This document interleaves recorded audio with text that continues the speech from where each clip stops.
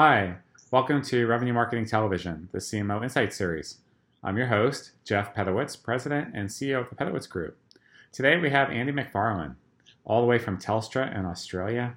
Andy is Executive of Enterprise Marketing and Pricing. Andy, welcome to the show. Hey, thanks, Jeff. Great to be with you. Great to have you. Really love working with you and your team over the last year or two.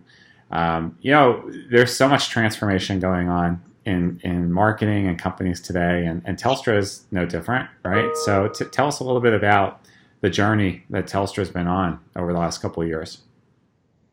Hey, thanks, Jeff. So, yeah, there's challenges and changes right the way throughout all industries. For us here in Telstra, for those people who don't know, Telstra is an at-scale telco company. We're the number one provider in Australia, but we also have significant operations around Asia and parts of the rest of the world, with a full set of consumer and large business services. Everyone will appreciate that the consumer behavior is changing. The way in which companies are being served in a digital-first world is materially different from 5 to 10 years ago. As a result, we've simply got to change the way that we do business, change the way that we serve our customers. And that drives a range of, we call it transformation, a range of changes, both internally and in terms of how we serve our customers. It's challenging, but also very exciting. Yeah, and you're probably going through the same types of disruption that we've seen here in the States and even EMEA, where maybe you used to provide literally telecommunication services, but now you're in media and you're providing content and you're doing all different kinds of things to engage the consumer, all trying to leverage the backbone, right? I mean, but that's basically your infrastructure, but then you're doing value add. Exactly that. It can't just be about the network. If it's only the network, then that's simply not a strong enough story, and that won't deliver enough return for our investors, nor does it really deliver for our customers. So it really is what else we can do on top of the network. For our enterprise customers, just about every single one of those has got a mix of fixed network, mobile network, cloud-based infrastructure that's partly on-prem, off-prem, hybrid cloud. So the way in which we can draw all of those things together and deliver a high-quality service that really is optimized for their users is one of the ways in which we really try to add value on top of our network. When I think of a company like Telstra, because maybe people over here are not aware how big Telstra is, right? It's about 50 billion AUD. Yeah, of that order. Yeah, if you think what would be a fair compare? A fair compare would be we are the equivalent of Verizon is in the US. Yeah, so small, just your neighborhood mom and pop, right? But so when we think about a big company like that, I always and the change that you've been describing, I think about that book that what the president of IBM wrote back in, I guess, late 80s, early 90s, right? How do you make an elephant dance or something along those lines? Yes, Lou Gerstner's book. Yes, Lou Gerstner. So how do you make Telstra dance? I mean, it's a big company. So what are some of the things that you guys are doing to get more nimble to drive change? Yeah, so look, let's be honest, we're only partway through the journey. I will not say that our organization is dancing in quite the way it needs to at this point in time. But to my mind, the change it's about two kinds of things. Ultimately, the most important thing, in my opinion, is about the people. It's about the attitude, the leadership, and the way in which you empower people to do things quickly and differently from those that have gone before. Our organization has a long, deep, rich heritage, which is fantastic, but it also has some pretty fixed ways of doing things. Just changing the process, just changing the technology isn't going to really do it anywhere near enough. So it really is about the people and how we drive change through empowering people, enabling decisions to be made at a different level in the organization, down at the coalface, really close to our customers. And for my mind, the thing that I do try to spend most of my time doing is helping the team, coaching the team, and leading the team to be successful without me, successful without the management layer, so they can really move much more quickly for our customers. And it always does come down to people. And I know you guys have been going through a bit of a challenge right now, just as you change and adjust your workforce. But So how do you go about making those decisions beyond just the budget? I mean, who stays on the bus? Who's maybe should be on the bus but is in the wrong seat? How do you go get net new talent? And at your scale, what you're trying to do, I mean, how are you making these decisions? Hey, look, it's tough, and there's many elements to do that, and I would hope we're getting more right than wrong, but obviously you can't get every decision right. But more than anything else, I've mentioned it already, more than anything else, I look at attitude. I look at people's, how are they addressing challenges when they come in? Are they glass half full, optimistic, let's find a way? Or are they leaning back, a little metaphorically arms crossed, concerned about all the challenges ahead of them? And if you've got a good attitude and you've got a group of people who are curious and keen to learn and keen to question, you can do some magical things with that. If you don't have that curiosity and you don't have that positive attitude, frankly, it gets much, much harder. So they're the two criteria I go through. The journey that our companies have been on started about 18 months or so ago, which was when the recognition of the need to implement a full revenue marketing approach was really recognized within our organization. Our companies did some work at a senior level to just assess our current and our to-be state, our preferred to-be state. But we also, very, very importantly, got every member of the extended team engaged with the online survey. So you got them to self-assess where we were. And that was a really powerful way of getting them to tune into where we were deficient and where we were capable, as well as to start to understand what the journey was, the journey is that is ahead of them. And if I reflect back on that initial engagement at scale with the full team, we had about 150 or so people engaged in that. That was a really powerful moment that I still talk about if people are a little cautious about the steps we're taking. I talk about the self-assessment that we did 18 months ago, look at the progress that we've made over those 18 months, and then still point to the things that we need to do over the coming months and quarters.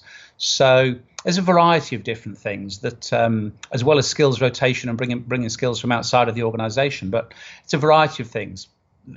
People, curiosity, seeing progress, whether that's the magic formula or not, I don't know, but that's how we're working things forward. So as we reflect now back on the journey over the last 18 months, you think about the change. Was there something that ended up being much harder than you thought it would be? And then I guess conversely, or there have been parts of this where you were able to pick up some steam and get some headway because it ended up going easier? Yeah, great question. If I reflect on perhaps some of the conversations we had earlier on and members of your team had with members of mine, probably the area that I'm most pleased about over the 18 months, which your team would you pushed us really hard to make sure we were focusing on from right at the start, was about the senior stakeholder buy-in. And that is super important in any change of this scale. But in all honesty, it's been great from the start, engaging the right stakeholders across the business, getting them to understand what we were changing and why we were changing it, and bringing them with us on the journey. That has been great and has made many other related decisions much, much easier. So you pushed us hard, you pushed us appropriately, and that's worked really, really well over the last 18 months. If I go to the converse of that, there'll be no surprise to you or anyone who's listening into this. Probably the piece that's been most challenging for us is the data. You know, we are an at-scale organization, as I've mentioned, who have decades of history and heritage. What comes with that is many, many different systems, each of which have a different slice of information about our customers. And we're trying to draw all of this together. And it really is a bird's nest full of systems that we're trying to unpick and put into a new digital infrastructure that's fit for the business that we want to be today and the way we want to serve our customers. We still have a long way to travel on that journey. I think data is an ongoing universal problem, and there really is there's no easy way to address it. But yeah, I think that gets a lot of people. So what about you? Because you've been a very successful executive for a long time. How do you think you've changed over the last couple of years? Oh, gosh, I was not expecting that question. How have I changed over the last couple of years? I was going to ask you if you could be a tree, what kind you would be, but I decided to go with the change. Oh, I absolutely would not have an answer to tree question. Me and gardens don't have a long history. How have I changed over the last couple of years? Let me think. I've look at my hairline. I've been around the block a few times. I've worked for 2 or 3 at-scale organisations. I don't think what I'm facing into right now is materially different from any other business challenge I've faced at varying other times in my career. But it's what I'm trying to bring to this role, and maybe how I'm using my experience to, I hope, reasonable impact, is the people connection, is the recognition and empathy of when to coach and help and develop talent, alongside of, and probably in a more important way than I had previously. I think earlier in my career, I was probably more focused on the logical, analytical, process, technology, tools. I think in the last couple of years, I have spent more time on the people aspects of this transformation. And I've felt that to be right. And I feel that that's, as I mentioned earlier on, the thing that more than anything else will define the speed of our success. We will succeed. I'm convinced of that. But it's how quickly we succeed. So what factors do you think are enabling the change? And what are some of the things that you think are maybe impeding it that you wish or want to do something about? Great question. So what's enabling it? Frankly, market forces are demanding the disruption you referenced earlier on, the needs of our customers, the strive to deliver the right kind of financial return is what the headwinds, is the reality of what we're facing into. But I don't want it just to sound that it's a reactive thing. This is very much the level of self-disruption we're putting our own organization through right now. Is feedback from other CEOs around the world is that they are admiring the scale of the disruption that we are imposing on ourselves. Our judgment call is, let's be on the front foot here. You either disrupt or you become disrupted. So we're very much on the front foot in terms of how we're driving this as an organization. The challenge really comes from the scale of our organization, and to radically simplify that, we've got 40,000 employees. To radically simplify an organizational structure of that kind of scale, with the decades of systems and histories and history and culture that I spoke about, is the combination of things that we need to really, really work hard on. I feel we're pointed in a good direction, but like I say, we will succeed. It's a matter of how quickly. Yeah, fair enough. You've been dealing with all different kinds of things: people, technology, processes, strategy, data. Getting maybe philosophical for a minute, how do you see, even outside of Telstra, how is marketing changing? How is technology disrupting it? What kind of changes do you see coming on the horizon that maybe you haven't even thought about doing yet internally? Yeah, I'm not sure I'm going to, if I can't talk about trees, I'm not going to get philosophical for you, Jeff. But what I've always felt that marketing done well is a really rich combination of science and art. In my experience, in the roles that I've had, and when I speak to other marketing leaders and other organizations, art dominates over science by a massive degree. We're setting ourselves up now, and the work that we're doing with your organization is giving us a chance of getting to the right balance. You need the science, you need the data, we need the forensic insights on customer behavior for niches in the market, into which you can apply the art and the cut through to get a really strong emotional connection. When I think about the team that I have now, for the first time ever in my career, if I just think about the mindset and the capability of the what have we got, 300 or so people in the team, I'm pretty evenly split in terms of scientists and artists. And that's not a position I've ever been in previously, which really excites me, because that's a really powerful combination if I can harness those skills together in the right way. So what that means for marketing, to more directly answer your question, is truly demonstrate a fiscal return. That's what we're here for. We're not just to make things look good. We're here to demonstrate a meaningful return on all the investment we're given, to our CEO, to our CFO, and ultimately to the shareholders. But I think we're better placed now to demonstrably deliver that in numeric terms than ever before, which frankly really excites me. That's what we should be doing. I love that. So finish this sentence. A year from now, my team at Telstra will